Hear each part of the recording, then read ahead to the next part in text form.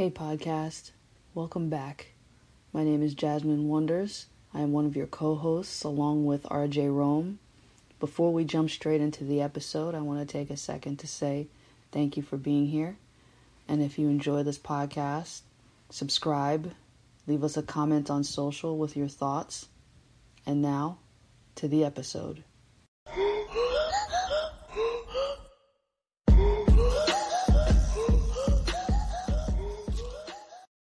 All right, so welcome to the podcast, Melody.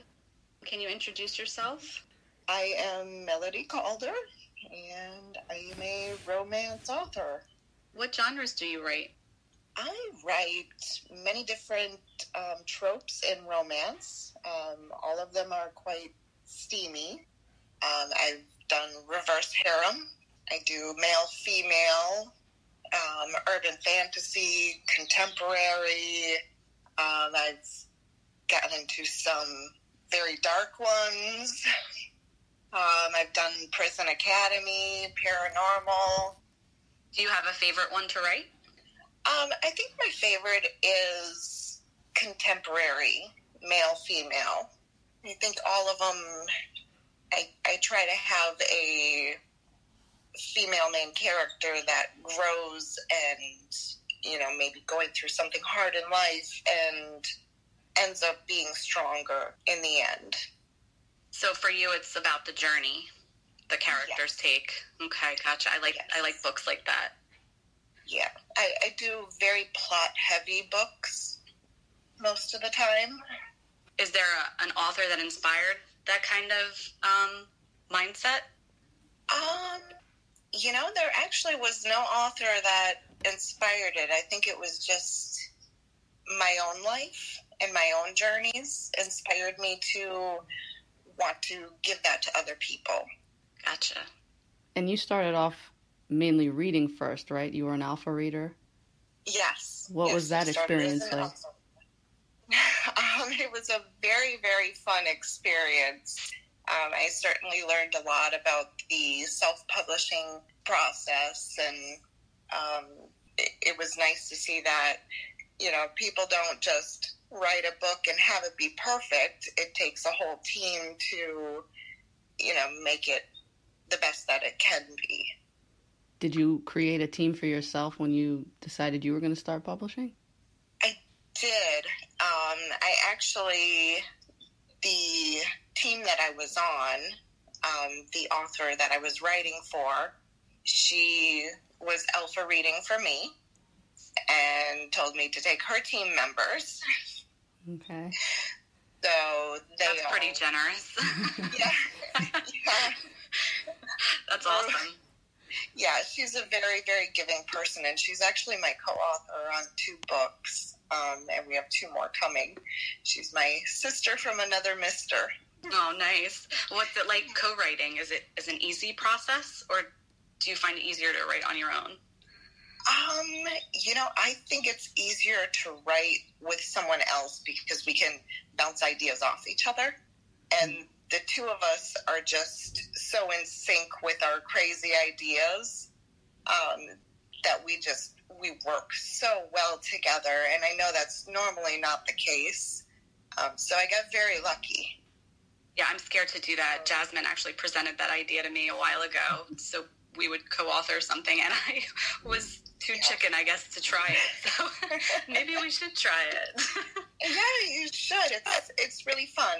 Everybody has their own way of doing it, and how we do it is, she'll write 2 chapters, then I'll write 2 chapters, and we'll go through and we'll decide what voice, because we have a little bit different writing styles. And then, she'll make the changes, or I'll make the changes, and then we present it to our alphas. What's your writing style like?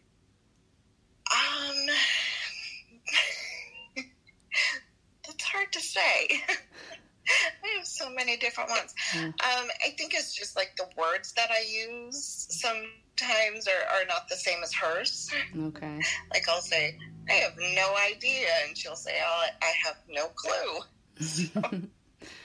But it seems you guys make it work and kind of blend together. Yeah, we do. I know the first book, everyone said that they couldn't tell who wrote what, or they would, our alphas would say, oh, I know who wrote this one, and they were insistent that I wrote one part of it, and I'm like, no, I actually did not write that.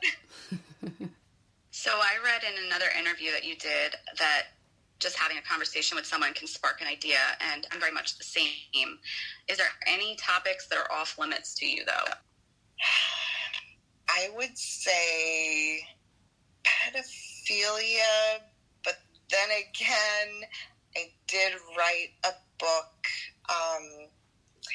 about child brides. So I'm not sure that there's really any topic that's off limits. I guess it just depends on how it's done. Right. Like, I wouldn't want to show that happening. Makes sense. Yeah. So what was so great about self-publishing that you decided to jump in? I have wanted to be a writer my entire life. Ever since I knew that it was an option when I was in 7th grade. And a teacher told me that I should become an author. And I had no idea it was something. And in my 20s, I went to some writing courses. There was a published author there. You know, they bring in people from the industry.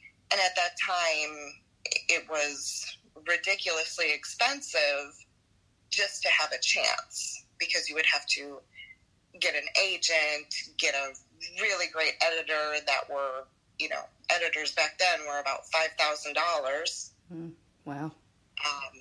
And I know you can still find some that are that expensive, and the agent would have to send it to all these publishing houses, and you'd hope for the best. And I was a single mom. I didn't have that kind of money to invest in it, so I put it off to the side. And then when I became an alpha, that's when I realized that, there's this whole new self-publishing world out there, and it's now affordable. So I'm just going to try it, and I'll be happy if one person reads my book. I just want to have that, make that dream come true. So I did it. Do you currently use an editor? I have not had very good luck with editors. My last book, I did use an editor. And she did a great job. But, you know, it's one of those things where you can have 30 pairs of eyes on it, and something always falls through the cracks. Right. I mean, and that's true in traditionally published books as well. I always seem to find a mistake or two in a published book. Yes, absolutely. So most of the time I edit my own. I've always been really good at editing. That's a good skill to have, for sure. Mm-hmm. Is there a difference between beta readers and alpha readers? Or in your opinion, is there a difference? In my opinion, there is a difference. Okay. Alpha readers are reading it as you write it and giving their feedback as you write it, where beta readers get the finished product and give you the overall impression and make any notes. Okay. Do you use beta readers ever, or it's just alpha? I do not. Okay. I made the decision that I think I wouldn't change anything. So I just don't think that that's right for me to have another set of people giving opinions, if that makes any sense. For sure. I kind of think the opposite end of it. I don't want people in my head while I'm writing.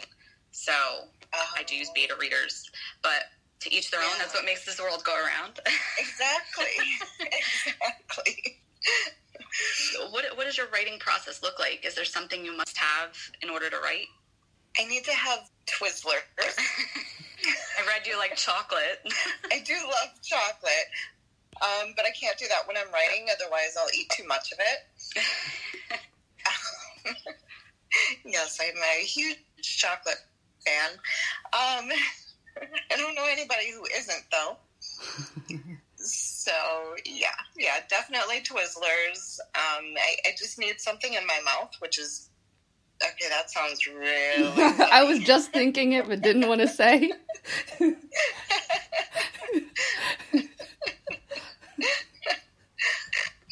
It's And then I okay. need to, like, have quiet. I write better when I'm doing sprints and competing against people because I want to have the higher word count. I'm very competitive that way. So you do challenges. I do challenges, yes, I do. Has what's going on in the world right now impacted your writing in any way? Oh, it definitely has. Having my kids home has I'm with you on that. Yeah, they had to do the e-learning. Right. And of course, I'm responsible for that because I'm the only one who knows how to work computers right. So, that took up a lot of my time. And I also have my mother-in-law here because she was laid off because of the pandemic. Right. So, it's quite crazy around here, to say the least. So I haven't had as much time to write, or I find myself not writing as well because there's so much going on in the background, and I can't get away. I can fully relate. I think I've had maybe 2 good writing days since this all started. Oh, wow. Yeah. I found that I have to say I am taking time for myself, tell my husband, you take care of the kids. I'm leaving for a couple of hours. Are you finding ways to stay creative? Yes. I actually have probably 20 stories in my head right now. Okay. That's a lot. That are like, get out, come out. How many stories do you Yes. usually write in, say, a year? Or does it just depend? Well, tomorrow's actually my 1-year author-versary. Oh, congratulations. Thank you. And I have written 10 books. That's awesome. Well, I guess technically 11, but the 11th one will be published on July 1st, and that's a co-write. Sorry. And are they typically all novels, or are they novellas? Typically they're all novels. I have one novella, and one of them is a anthology that I just got the rights back to, so that one I'm going to be turning into a full book. Oh, wow. Yeah. While you're writing, do you still make time to read? Or are you just focused on one? I try to read still. Okay. Usually I get about an hour at night before I go to bed where I get to read. Sometimes I'll take a day off and just read because I love to. I should do that. Yeah. I need to do that. Yeah, I mean, it's really hard to be, on and creative 7 days a week. Right. And also having a family. So I try to have one day where it's no social media, no writing, nothing. Speaking of social media, is that something you enjoy doing? And do you have a strategy? I do. I really enjoy my Facebook group. That's where we can get a little wild in there and have a lot of adult fun. What's the name of your Facebook group? It is Secret Desires. Okay. So it's a steamy type group? It's a steamy type group. Okay. We have fun in there. We do every Wednesday. We do Where's Dildo? So there is a dildo hidden in a picture, and everyone tries to find it. That's awesome. How did you come up with that idea? I saw it. I actually get the pictures from the guys at Subtle Dildo. Okay. And I saw it, and I was doing a takeover. I'm like, I'm just going to try this out. And it was such a hit that I started doing it in my group, and I asked them in a poll if they wanted me to continue to do it, and they did. So they look forward to it. They get very upset if I don't post it. Oh, no. But other social media, Instagram, I'm not so good at. I have to say I'm older, so the Instagram and Twitter, are a little bit more challenging for me to figure out. Well, don't feel bad, because I'm in my 30s and I hate doing social media, so don't feel bad. Okay, well then I don't feel so bad anymore. Good. I saw I guess maybe for your first book, you used someone from Fiverr to create your book cover. Can you talk a little bit about what that is, and for people who don't know? Okay, so Fiverr is where you can find people to make covers or pretty much do anything virtually for you. They have assistants there. There's blurb writers, there's formatters, there's cover makers. So it was actually a really, really good experience with the cover maker. Mm-hmm. I got very lucky. Not so many people do, but she hit it out of the ballpark the first time around. So that was a really good experience. I didn't have a good experience with the formatter. They did not do a good job, but I did find someone who did a wonderful job for me. Okay. And I use her now. She is my formatting goddess. Are these services expensive? Like, can an average person who's just starting out afford these services? I think it really does add up. Okay. It certainly can add up, especially covers. Right. Those are the most expensive part. Well, aside from editing. If you pay an editor, Right. that's hundreds and hundreds and hundreds from what I'm hearing. I did have one that was under $100, but there was an issue Right. with getting it on time. Yeah. So my formatter is not very expensive, especially for what she does. She puts pictures in there for the chapter headers, and she creates these amazing picture headers and page breaks, and she does both the ebook and the paperback. Oh, wow. Okay. Mm-hmm. That's helpful. It's difficult. I've done it myself a couple times now, and it is not easy. Yeah. It takes a while. Yeah, I've learned to just give it to her because I'm not very good at technology. I'm even now learning Photoshop, and it's kind of hilarious. One day at a time. Yes. Yes. But people who are good at Photoshop, they can create their own covers if they'd like. Mm-hmm. So you have a series, Secrets in Suburbia. Can you tell us about it? So Secrets in Suburbia is a reverse harem contemporary, and it's, I guess, a little bit suspenseful.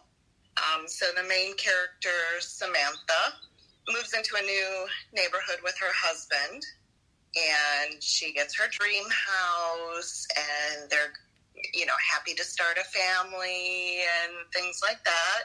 And she overhears a conversation that completely upends her world, and she finds out a whole lot of secrets about her husband, her neighbors, and pretty much everyone around her. So it's about her journey of trying to figure things out on her own now. So is it a romance, or is it something? It is a romance. Now, there is infidelity in there, which a lot of people don't like the infidelity. Right. But it's an infidelity that leads to a happily ever after. Have you gotten bad reviews, or do you put your disclaimer in there that it has the infidelity? I have my disclaimer in there. Okay. So buyer beware. Yeah, buyer beware. Unfortunately, not everyone reads the whole thing, the whole blurb or the disclaimer. So I did get one person who had an issue with it. But that one made me laugh because it was just so funny. She did the nasty in the bushes with her neighbor. Oh my God. Well, you can't please everybody, so. No. And I know that I'm putting my work out there and not everybody is going to like it. Right. And that's fine. I appreciate every single review, whether it's good or bad. Right, because this seems like you're doing it for you and not necessarily worrying about the negative or changing how you write. Exactly. Although, there was some of the constructive feedback in reviews, like, oh, I didn't connect with the characters, or there wasn't enough character connection in there. And that did help me out, where, the next books, I think more about the characters and give more descriptions and things like that. Okay. And what's on the horizon? You have any spoilers you can share? What's coming out next? What's coming out next? So July 1st is going to be a live drop of a 4-author co-write. And it's a very dark romance. It's got a little bit of everything in there. Okay. So it's one story done by 4 authors? Or is it an anthology? They're all different.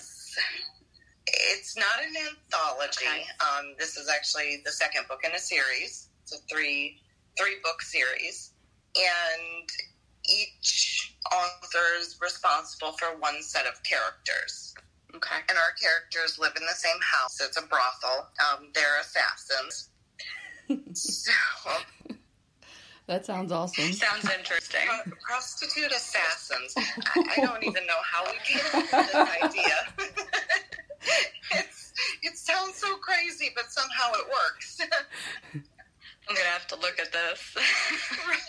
You said July 1st. July 1st.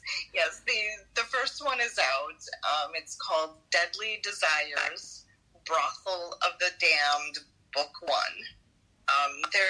They're pretty much vigilantes. So, there's, the rapists, the child molesters, the doctor who does horrible trials on people and ruins their life, gay conversion therapists.